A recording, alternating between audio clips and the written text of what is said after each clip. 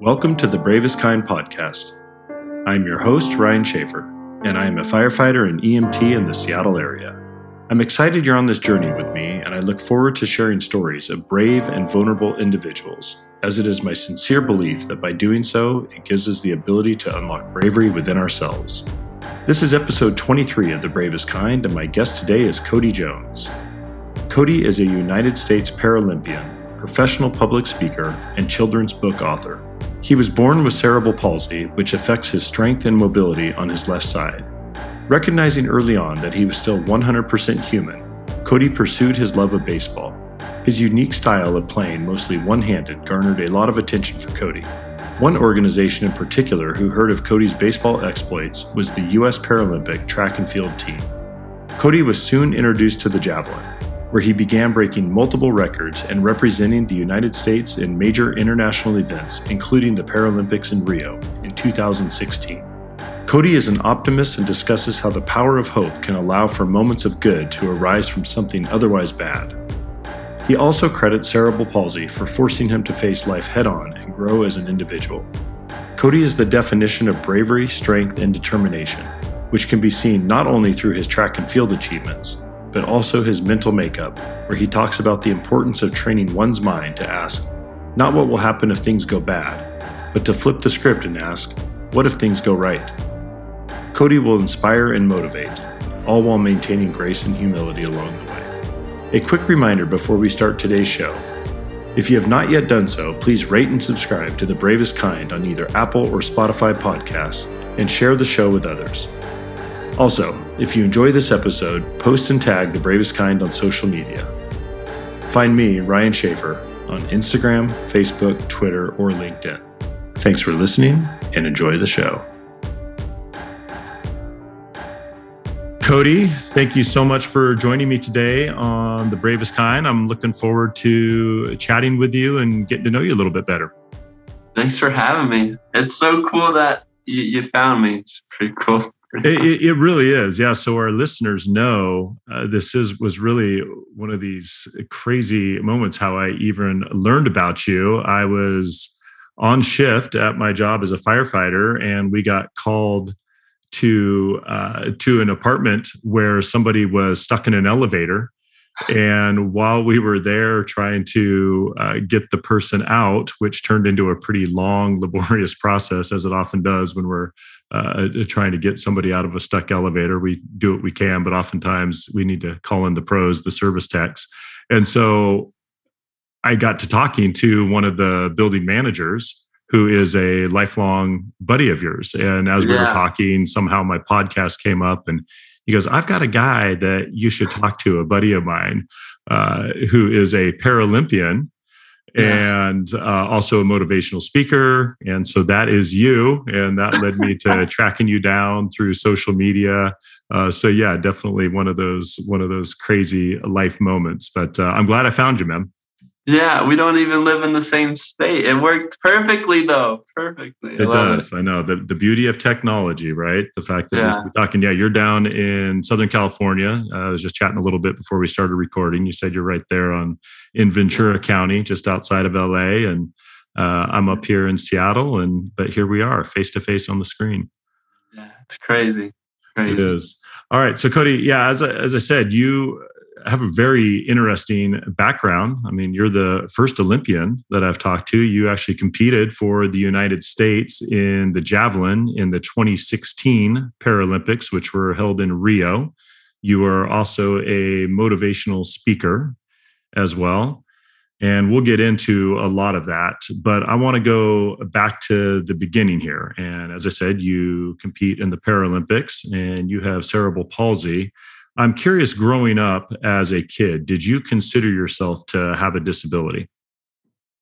Yeah, 100%. It was my medical diagnosis, so that was just reality. But I also kind of think, I think I know what you're kind of getting at too with your question. I didn't have a disabled mindset. That wasn't the case growing up. Physically, there's no arguing I do have a physical disability, cerebral palsy down the left side of my body. I know if if you're listening to the podcast, you can't see it. I mean, if there's video, potentially on YouTube, you can see it, but I can't turn my left hand over. My thumb is just a little different, and there's weakness all the way down my left side. I like to describe it as my left side was born Captain America before he was Captain America, and the right side is obviously as strong as Captain America, literally straight down. And so there's no denying that fact that that's my disability, left hemiplegic cerebral palsy, a mild case, but still a disability. But my mindset was never one to think, oh, I'm disabled, so I can't, or oh, I'm disabled, so my life is miserable, or oh, I'm disabled. Disability is not a bad thing. It's just a thing. I love telling the students I get to talk to, or even the adults, it's like, I'm still 100% human, just like you're still 100% human. So yeah, physically had a disability.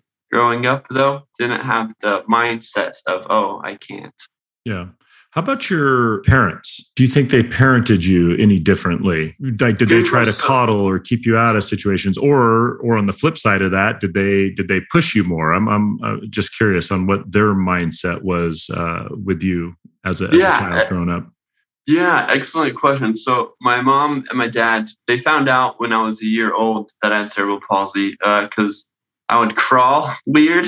Before I started crawling, there wasn't too much I would do. I would do everything right-handed, but when I was crawling, I would crawl like I was in the army or something and just got injured. So they took me to the doctor, and then that's when the doctor said, your son might not be able to walk or talk, and he needs to go to physical therapy. He has cerebral palsy. And so when they were with the physical therapist, they realized that the physical therapists were, my mom described it like rough-ish with the kids, like in a medically professional sense. But my mom was like, that seems a little rough. Why do you guys do those type of drills or stuff, physically? And the physical therapists were like, we have to be a little rougher with the kids. And rough might not be the right word, but and they said because the parents typically do coddle the kids and they need this for their muscle and physical and social development, all of it. And so my parents were like, okay. And so, yeah, they never fully coddled me. I mean, I was a perfect kid. I'm just kidding. So they didn't have to do too much discipline. No, I'm just kidding. But no, it was normal to me. They made sure that I figured problems out, the ones that would arise with disabilities, and they were there if I absolutely needed help. It's irresponsible, I think that's the right word, to assume that people with disabilities don't need any help. Sometimes they do, and that's not them giving up or being weak, and that's not me. It's just I know when I need help and I know when I don't, and they made sure to let me figure those boundaries out, which is good. That would be my advice to any parent with someone with a disability. Every disability is different, and every situation requires, creative, I guess, solutions. But in my case, and in most cases, the parents, their voice influences how me as the kid thinks about my self-esteem, and they didn't let me play the victim, which is great because, again, disability is not a bad thing. So, Cody, you're obviously a very athletic guy, and it sounds like athletics were a big part of your childhood as well. Doing some research on you, I know you played baseball throughout, and you played on your high school baseball team, and you competed for the United States in the javelin at the Paralympics in Rio of 2016. Have athletics always been an outlet for you? Is that something you gravitated towards at a young age? 100%. I think I was born with a baseball in hands, or at least my dad put one in.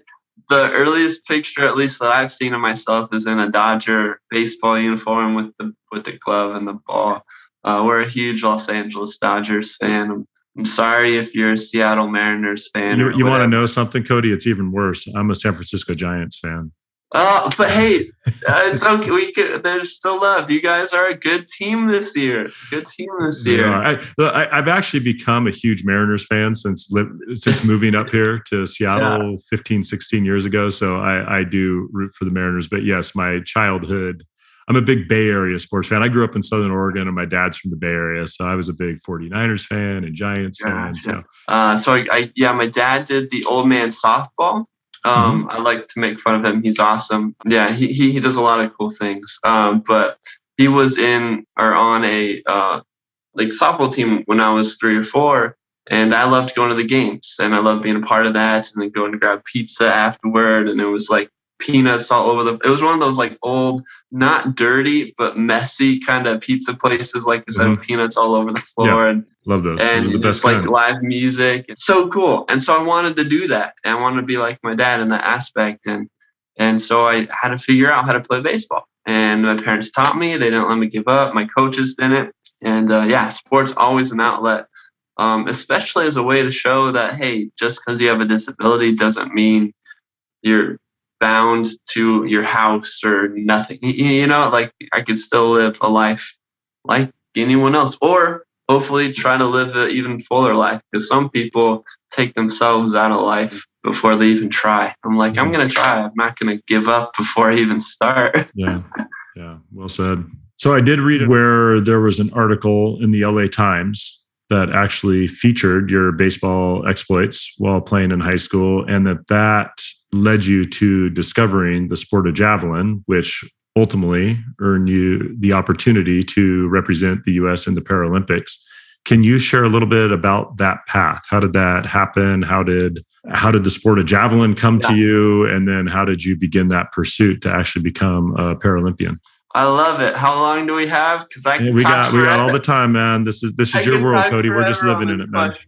Excellent question. I love this. This is a great podcast. So I was 17 at the time, my senior year in high school, and I was able to make my freshman team. Thought I was going to get cuts after freshman because I'll paint on this picture of myself. People were starting to get better than me in high school. Growing up, I would make all-star teams, but around like 8th grade, 9th grade, it got more competitive. And the coach of my high school team didn't coddle me either. He respected the fact that I had a disability and played, but he treated me like a player. His name's Coach LaBelle. He's one of those people I just am gonna respect, I guess, for the rest of my life. One of those type of coaches, really cool. I'll answer your question for the LA Times, but this is all leading up to it. Like I'll condense 4 years of my life, maybe more, into a couple minutes. And so freshman year, they were gonna cut me, I thought, because all the coaches came out and took me out of practice. I was in the weight room. And they all come out. And I was like, I'm not in trouble. I don't think I did anything wrong. I think I'm going to get cut. And he starts out saying, Cody, we're all dealt certain cards in life. And you were not, dealt the physical card so much. And he said, based on that, I'd have to cut you. And I was nervous, but luckily he didn't end his sentence there. He said, however, I love your attitude. I love your knowledge. I love your work ethic. And I want you on varsity, actually, starting right now. So I thought I was going to get cut, but he promoted me to varsity and he had a special role for me. I knew my place on the team. I was more of I still was 100% an athlete, but my role during games was more on the coaching side. And I loved it. It was so cool. I was able to speak, life into my teammates, encourage them, help tutor them, and still get better at baseball myself and still play the sport that I loved, on a good team. And so then fast forward, senior year, my coach sets up an interview with the LA Times to do a newspaper article. There's also a YouTube video attached with it called A Baseball Player That Offers Inspiration. Because something that I think I forgot to explain to the listeners and the people just kind of interacting with the podcast is that I play baseball differently because of my disability. So I can't catch or throw with my left hand. So I catch and throw with my right hand. Got it. Yeah. And so growing up, I would catch the ball with my right, take the glove off, get the ball, and then throw, which is really cool. And I did that in high school as well. And I did it pretty consistently. That's how I had to play. But however, one day growing up, I learned how to play baseball totally one-handed. I have my left hand and could use it kind of, but I could play baseball with my left hand behind my back, where I would catch the ball with my right hand, flip the ball up in the air, flip the glove off, get the ball and throw. That's it's really cool, right? It's really cool. And so what when my coach saw that, because I don't like to do it because it seemed a little show offy because it's like an ESPN highlight reel every time. Get you on top 10. Get you on SportsCenter top 10. That would be so cool. I've seen some other, kids now with CP doing similar stuff, and it's like, that's awesome because, I thought I was the only one at first. There was one professional athlete, Jim Abbott, that I modeled it after, and I talk about that in the article. Okay. I was actually going to bring that up when you were talking about that. It reminds because I remember Jim Abbott. I remember watching him as a kid pitch, and for those unfamiliar, he was born without a hand. On one arm. So he would do kind of the same, right? He would have his glove, I think, on kind of the stump. He would throw and then put it back on, put the glove on, and so he could field. And the dude was a stud too. Yeah. I think an Olympian, World Baseball Classic. Yeah. Oh, yeah. He was legit. Yeah, he was major league pitcher, like you said. I mean, he reached the highest levels of the sport. Yeah, and then I recently found out there might have been an even older gentleman, like way on, called Jim Gray. I don't know if you've ever heard of Jim Gray. I have not. Feel free to look him up. But I heard he was a stud too with one arm. But fun fact, Jim Abbott, such a nice guy. When the article came out, reached out to me, and he came to my last high school game, actually, a playoff game. He drove out, signed a baseball for me, and it was really cool. It was special. So 17, now on varsity. I'm rambling, but hopefully you guys are track with me. Thought I was going to get cut, now on varsity, doing the glove flip. My coach gets the LA Times. They come out and film and talk about my glove flip. And that has been released, I believe, in like March of 2013 or something like that, around there.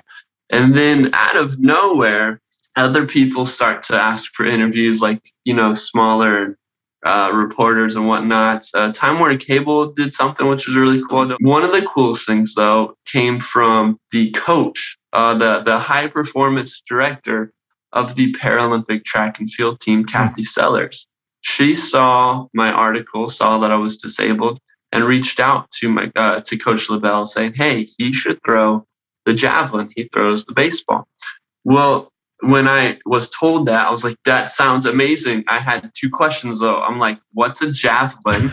And what are the Paralympics? I had no idea, Ryan. I had no idea what those two things are because what was this, like 8 years ago? Like, the Paralympics still are not a household name as much as the Olympics in the United States, which blows my mind because it's the second or third largest sporting event in the world. Yeah, it's a big deal. It's always at the same venue as the Olympics, pretty much right after, right? Usually the Olympics and then immediately followed by the Paralympics. Yeah. 2 weeks. Yeah, so she said, hey, you should throw. And then when I learned that the javelin was a giant spear, I was hooked. I'm like, who doesn't want to throw a giant spear? Yeah. I'm like, what? And you really are Captain America on the right side with that. That's like gladiator style. It's like, yeah, exactly. And so I was still in high school at the time, finishing up. She also mentioned the sport of discus, which is the giant metal frisbee thing. Yeah. And in high school, there's only, in California, at least, I think Oregon's different, which is nice, which is why a lot of good javelin throwers come from Oregon because they could throw in high school. California doesn't allow javelin in high school. Yeah. So I started throwing the discus a little bit. Did okay. My coach was really cool. Mike Torrey himself, it was close to being Olympian. And then I go to Cal Lutheran for college the next year. And that's when everything kind of started working, putting together. I didn't know if I would be NCAA eligible, but another coach, took a chance on me, let me on the team, let me to train, Coach Lee, and I appreciate that. I learned from my coach, Justin, how to throw the javelin. So once I got to Cal Lu, that's when I started throwing the javelin. I kind of gave up discus because internationally, I wasn't going to do what I needed to do. I broke the American record in discus, but internationally, I was like 50, 60 feet off, which is a lot. But javelin, I had some promise. Turns out I know how to throw it. Yeah, you do. So talk to me about that. That's a huge childhood dream for so many people to represent their country in the Olympics. Can you describe the feeling you had when you entered that stadium in Rio to compete in the Paralympics? You just asked the question about the favorite day of my life and also the longest day. Oh, you're going to be so excited. I'm so happy. This is so cool. So I'll explain it, but I got to back up a little just to add to more of the enjoyment. So you guys could hopefully kind of feel the excitement I did. Mm-hmm. So in how it works for the Paralympics for track and field to make the team is they have a team trials in the US where you compete against everyone trying to make the Paralympic team. And in 2016, it was in North Carolina around the 4th of July, a little bit before. And at that time, I was ranked, I think, 5th in the world for javelin for my classification. And to quickly give a little bit more info so you guys are aware, the Paralympics isn't just broken up male and female and then your sport like the Olympics are. Because there are so many different disabilities in the Paralympics, it's the Olympics for athletes with disabilities. It's not the Special Olympics either, which is a great event, but it's its own thing. Like there's wheelchair athletes, there's visually impaired athletes, people with amputees, you name it. And so you have to get medically classified to kind of be put in your different categories. So there's so many. When you say men's javelin, well, then you have to ask seated javelin or standing javelin, which I do standing, I'm ambulatory. And then you have to ask like what disability, what number, what class. Yeah. And so I'm an F38, which just means high functioning cerebral palsy, stroke, or TBI. So traumatic brain injury. So those are the athletes I compete against. Okay. But when you're at trials, you compete against everyone. So I was competing against all the other males to make the team. And what would happen for trials to make the team is they rank you by standard. So each classification has an A and B standard. And A standard is simply pretty much third place in the world the previous year. So just to make it simple, my A standard that year was like 45 meters. Mm-hmm. And so if I hit 45 meters and had 100% standard, I would be near the front of the line. But say someone that was running or sprinting, they hit 99% of their standard and I only hit 95% of my standard, even though I'm not a runner, they would be ahead of the line of me. Does that kind of make sense, Ryan? The team selection? And so, I mean, confusing, but yes, I'm tracking you at the same time. Yeah, like you said. It's like you said, much different than. It's pretty straightforward in traditional Olympics, right? You said men, women, and depending on the sport or the event, the top 3 qualify, and it's that easy. And obviously a lot more factors with the Paralympics, as you just described. It's basically you compete against your standard and you rank the percentage of the standard, and there's the team based on how many spots. And so when I competed, I got 92% of the standard, which is good. To be great, you have to get like 96 or above. So my name, actually, this is a crazy part and confuses people when you're like, Cody, you went to Rio. How did this happen? So when they had team selection, Ryan, my name was not called.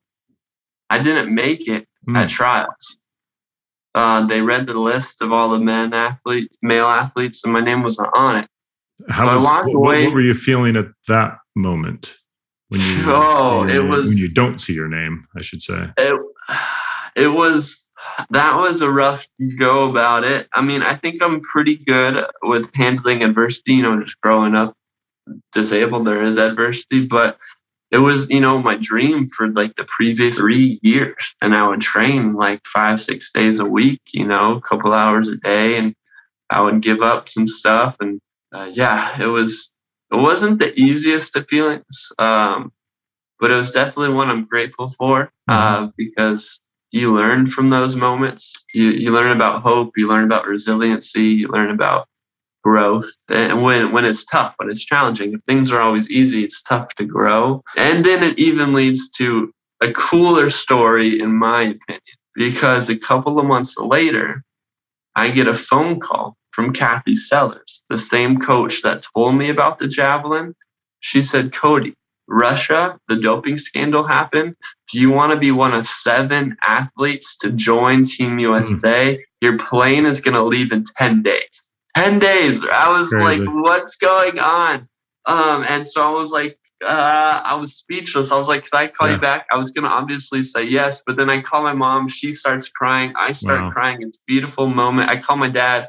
He doesn't pick up at all. But I'm like, finally, though, he picks up and he's like, "Cody, that's so cool." My dad's great.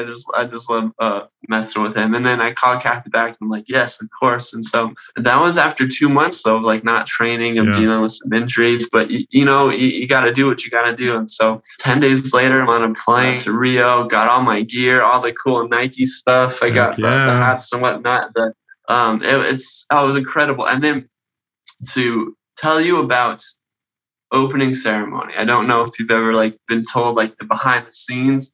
It takes a lot on the athletes. Believe it or not, some athletes unfortunately can't go if they compete a day or two after because of how long the day is. So we got ready in our Ralph Lauren, opening day ceremony stuff at about 2:00. We had to be ready by 2 to get on the bus.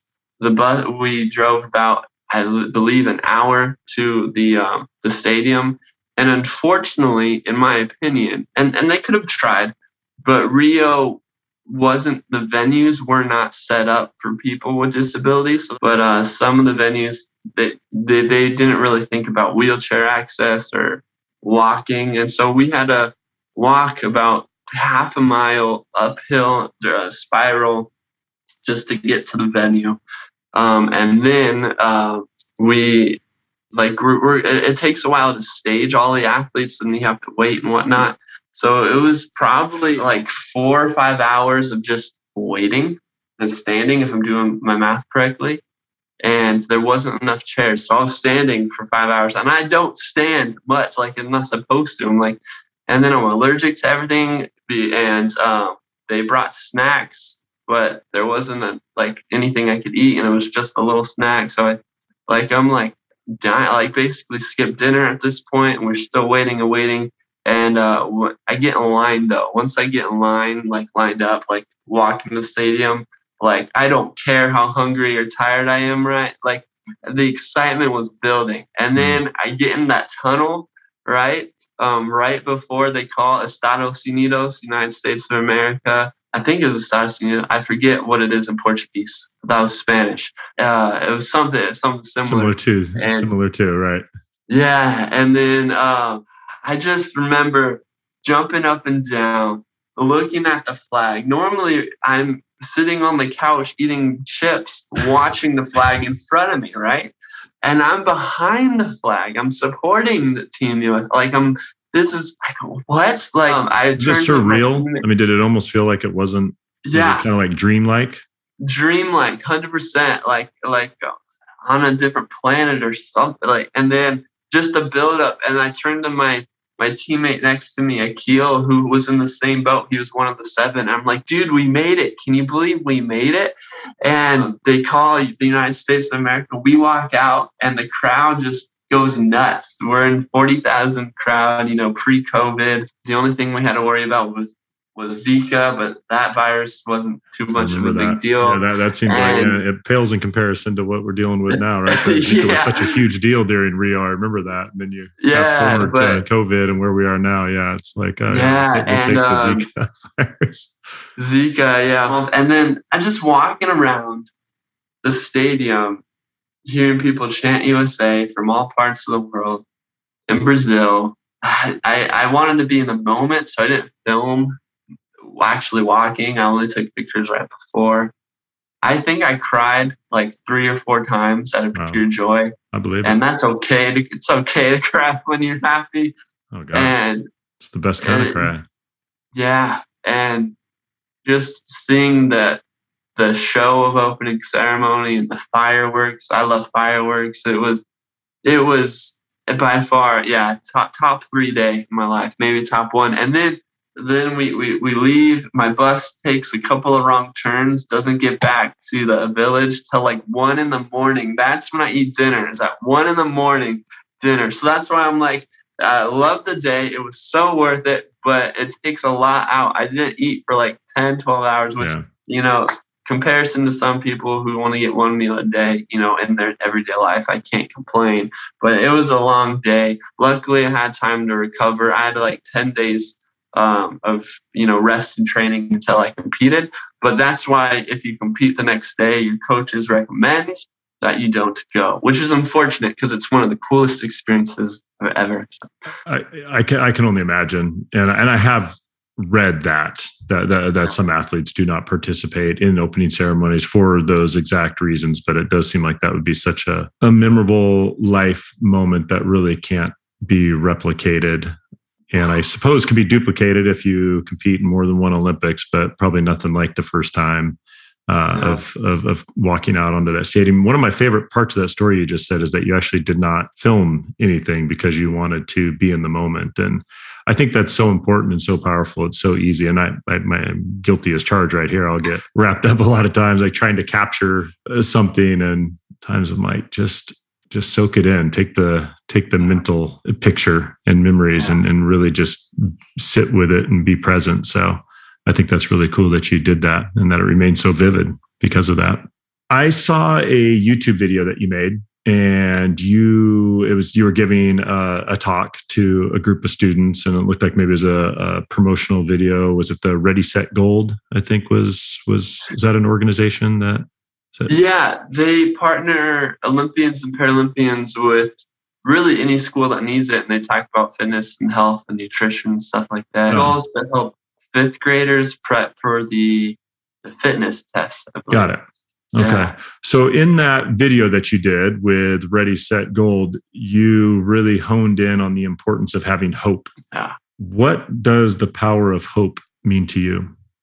Oh, I love it. I mean, I'm a man of faith, so that's mainly where my hope stems from. But also, just in that video, I talked about having a candlelight of hope, I think. And I know it's a weird phrase, just a candlelight of hope. But if you look at a candle, like it's so small, but you can see it. Our eyes are designed. You can see that light for like, I think if all the weather's clear, you can see just one candle from like a mile away or something, or football fields away, like something ridiculous, right? And so if you just have hope, this idea that something good could happen in the future, something good could happen out of something bad, other people could see it, other people could feel that hope too. And you might like this reference. It could catch fire and start like a wildfire of hope, I get it. I see what you did there. See it with the whole fire thing. And then you got something that everyone could see and everyone could be a part of. And for me, hope got me through those 2 months of not making the team. I can't tell you fully, but I just like had this thoughts, this feeling that I was going to make the team. It made no logical sense, but I had this small bit of hope, even though, still sad, and still the reality was I didn't make the team for those 2 months that I wasn't on it. I still had this little part of me saying, Cody, don't give up all hope. Like, still plan on going to Rio. And I think sometimes, hopefully, and whatever your listeners, people are going through, what you're going through, I'm going through, right? Sometimes we think all hope is lost. And it's not. As long as you have just a little bit, you could be pressed up against the wall, everything going wrong. But if you just have this little piece of hope, you could still pull through, and you could still re-spark something bigger in you. And then you could overcome a whole lot more. But just don't let that candlelight of hope go out. Well said. Cody, I've had multiple discussions with guests on my podcast on the importance of mental health. And as an athlete, I know you put a lot of time into being physically capable of performing at a high level. How do you keep yourself mentally fit? Great question. So I have talked to a few sports psychologists. I want to really be more regular with that because that's really good for performance. And when I went through this past years of training for Tokyo, unfortunately I didn't make Tokyo, but that's another thing about how do you mentally overcome not making a team. What I learned though in the process of physically training is recovery is almost like half your training is recovering your body. So you get prepared for the next day. And for me, maybe mental health is almost like mental recovery days, I guess, in a way. And so for me, they're related. whenever I'm having a bad day, I go out to the park and play pickleball. For me, pickleball helps clear my mind. When I was down at the Olympic Training Center before COVID hit, my friends and I that were training down there, we'd play ping pong. Like anything simple for me, that's my key to, having a little something active, get the endorphins, the actual, I don't know, whatever's in your body. It's just active and go and get the blood pumping, and that helps. But it's needed in professional sports. If you're not mentally healthy, you could be in the best physical shape, but someone that's mentally sharp could beat you. It's funny you bring up pickleball. That's a big firehouse sport. We play a fair amount of pickleball when we have some downtime as a crew at the station. We just pull the rigs out and we have the bay. The floor is lined with a pickleball court. And, no way. Yeah, I've honed my pickleball skills at the fire That's station. Awesome. Yeah. Are you more of like a power shot, or like do you put some spin on it, a little slice? Yeah, I come from a tennis background. Actually, I played tennis growing up, and I played tennis in college. And so, yes, I definitely play it. As I'm learning the sport of pickleball more, sometimes to a detriment, because I just try to drive the ball and hit these big ground strokes. And as I've learned the game, I recognize it's more about living in the kitchen and dinking and touch. And so I'm trying to adapt to that, but sometimes the old just tennis mindset of me comes out, and I try to overpower and hit these big ground strokes. And usually half the time it doesn't work. Somebody at the net just, it's a so. I love it. It is. Yeah. It's a fun sport. Cody, for those looking to overcome an obstacle, yet feel like the deck is stacked against them, what's your message? Yeah, excellent question. And for me, I don't know if this is a coined principle, probably is, but I call it the what if principle, or the what if question. It's a question we all ask, and especially in that scenario, the stacks, you feel like the world's against you. And so in that mindset, I feel like most of us ask the question, well, what if everything goes wrong, right? Well, what if this doesn't work out? Well, what if I get hurt worse? What if they break my trust again? What if? And we're in like the camp of the negative. What if everything, fails? And then you just kind of act like you've already lost. But the same question could be asked on the opposite spectrum, and you don't have to answer. It takes the same amount of effort. It's the same question. And all you have to do is ask, well, what if things go right?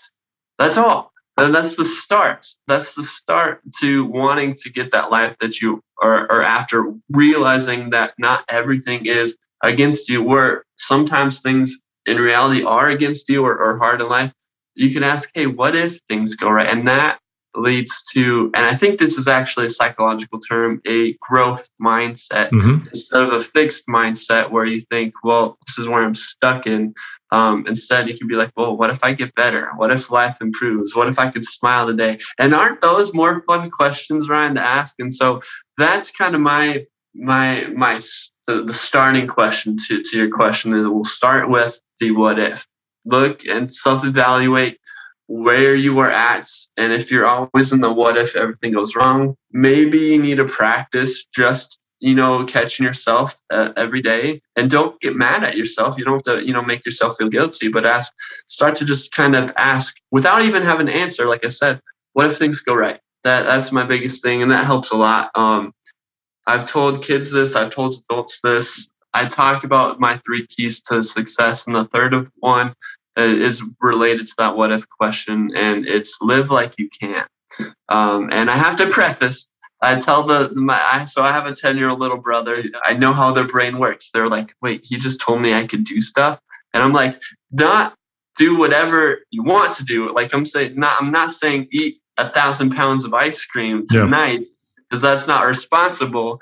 But living like you can means having that mindset like, wait, it is possible. So why don't I at least try?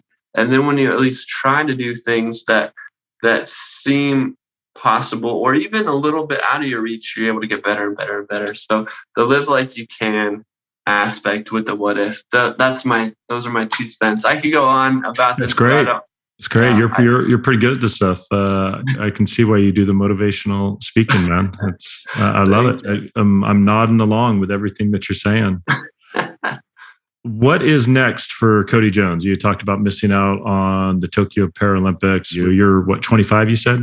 26? Yeah, 25. So still a young guy. You qualified for Rio 5 years ago. Are future Paralympics still in your mindset? Is that still very much a part of who you are and what you're training for? What do you see on the horizon for you? Yeah, 100%. So it was unfortunate I didn't make Tokyo, but here's kind of that positive spin, I guess, in action.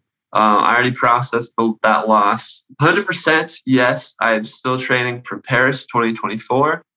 And my ultimate goal is LA 2028. I'll be 32 at the time, games. Which is still doable to be a competitive athlete. And it's in my home. It's like my backyard. It's like an hour away. So I want to be competing in front of, the home crowd, have everyone come out. You could even come out in 2028. I will be there for sure. If you qualify for the LA Paralympics. So fun fact, LA and Paris both had really strong bids in 2024. And the bid committee did something that they never did before. It was they gave more money to LA to extend it 4 years and then awarded Paris in 2024. I kind of remember that. Now that you mention it, I remember reading about that. Because it's the 100th anniversary from the 1924 London Paris game. Yeah, anyway. Yeah. Something like that. But yeah, so still playing. And the cool thing is there's other milestones or other big competitions along the way. So like next year, there's World Championships. They're back in Japan. 2023, there's Pan Ams, which is all the Americas. That's Chile, I think. And a bunch of other fun stuff. So yeah, that's the goal. Personally speaking, find a girlfriend, move out of the house, and hopefully this isn't a shameless plug, but I wrote a children's book, a picture book called Henry Makes It on Top. And so hopefully that takes off. It's a book about disabilities written and illustrated by people with disabilities. So that's on Amazon. If that was a shameless plug, feel free to edit plug away. I mean, that's part of the that's utilize the platforms that you have. What was the name of the book again? Henry Makes It on Top. So Henry Makes It on Top. Okay. Yeah, he's a student in a wheelchair that has to find creative ways to join his class on this really big, tall mountain. So the illustrator is autistic and deaf, but I met him through my church. He's so talented at the illustrations. I can't draw at all, Ryan, so I do stick figures. And even they turn out like blobs. I'm like, what is this? But I love writing. I love speaking. I love words. And so that's how I was able to get to rhyme. The kids love it. It's meant for like first and second graders, but some adults are at that reading level too. No, I'm just kidding. so they like the pictures. So yeah, that's the goal. Perfect. I'll have to get that for my son. I'll go order a copy from Amazon. I appreciate that, Ryan. That's so cool. So it sounds like plenty going on. So plenty of athletics in your future still, speaking, writing. Yeah, you keep yourself busy. Trying to. I've got a few last questions for you, Cody. I just want you to kind of pop whatever comes into mind. Like quick? This is like rapid fire? I mean, yeah, relatively rapid. Exactly. Yes. An individual you look up to or admire, and why? My parents, I think that's the normal answer. But my mom, she has, her own health things and she deals with that. And my parents also restarted being parents. I mean, that sounds weird, but 10 years ago, we got a random phone call and an hour later we had a baby. Wow. From the family. My cousin didn't make best choices. And now I have a brother, last 10 years. So they adopted. 10-year-old brother. That's cool. Yeah. And my younger sister is 22. So there's like a huge age gap. And so I respect that they were willing to redo all that. They thought they were done with kids. And or at least young kids, and so I respect their heart in that. Yeah, that's my parents did similar, not through adoption, but my older sister and I are 4 years apart. And then there's a 9-year gap, and they decided to have 2 more. So there's 17 years actually between my 2 sisters, between my oldest and my youngest, and it takes it takes special people to be able to do that. So I can imagine your parents have that, because I know my parents, the kind of hearts that they have. So yeah, sure. Isn't it kind of cool being the older child, or like it's like your older brother, but you're also like a parent like. Yeah, I know. No, I know what you're saying. I've talked a lot about that. I have a different kind of relationship with my two younger siblings because I'm so much older than I do my older sister. We have more of a true sibling relationship. And while I have that with my younger ones, yeah, it is almost this parental kind of, right? Like I always looked at them in more of this protective way and, babysat them a lot. And so it is almost like it's sibling, but it's also a little bit almost parental. It does change the dynamics a little bit. It's cool. Which could get a little times frustrating when I'm 26 or almost trying to figure out life. I don't want to be a parent right now with my brother, but I love him so much that overshadows most of that. So Sure. A non-living thing you cannot live without. My Bible. I don't know if like faith is all right to talk to you. But, anything's all right to talk about. Yeah, honestly, 100%. I know I've already read most of it, but I need that reminder every day. Other than that too, probably my javelin. Not gonna lie, if I want to do my sport, I gotta have a javelin. Yes, you do. Yes, you do. You are happiest when? I'm happiest when I'm hanging out and doing something with my friends, whether it's board games, whether it's, like I said, pickleball or ping pong. I love being active with the people that I care about. Jumping on the trampoline, my little brother, those are good moments. Yeah. Those are the best. Yeah. You have to do something you're scared to do. What is your process of quieting that fear and proceeding anyways? Yeah. It's kind of that what if principle. And then recognizing, well, I've gotten through life so far. So what's, one more leap of faith. Yep. Also, other people sometimes have done the scary things and they survived. And I got to trust that I'll survive too. All right. Final question. What does being brave mean to Cody Jones?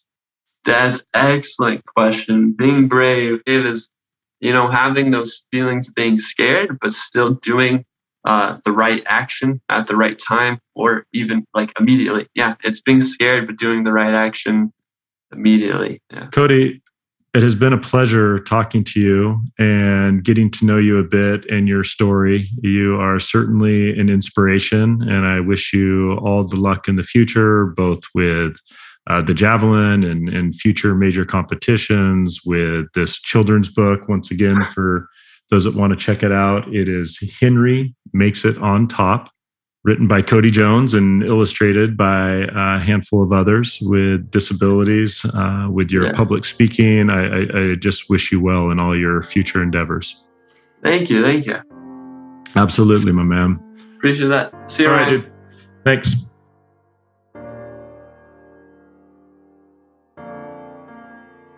That's a wrap on episode 23 with Cody Jones. Thanks again to Cody for joining me on The Bravest Kind and sharing his inspiring story. To learn more about Cody, his track and field achievements, and what he has to offer in the world of public speaking, you can visit his website at codymichaeljones.com. That's CODYMICHAELJONES.com. The children's book he authored, Henry Makes It on Top, can be found on Amazon.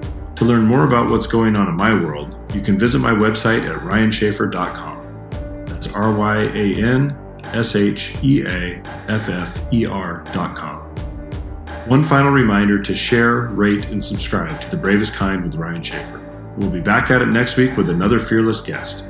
Until then, continue to be brave in your own lives.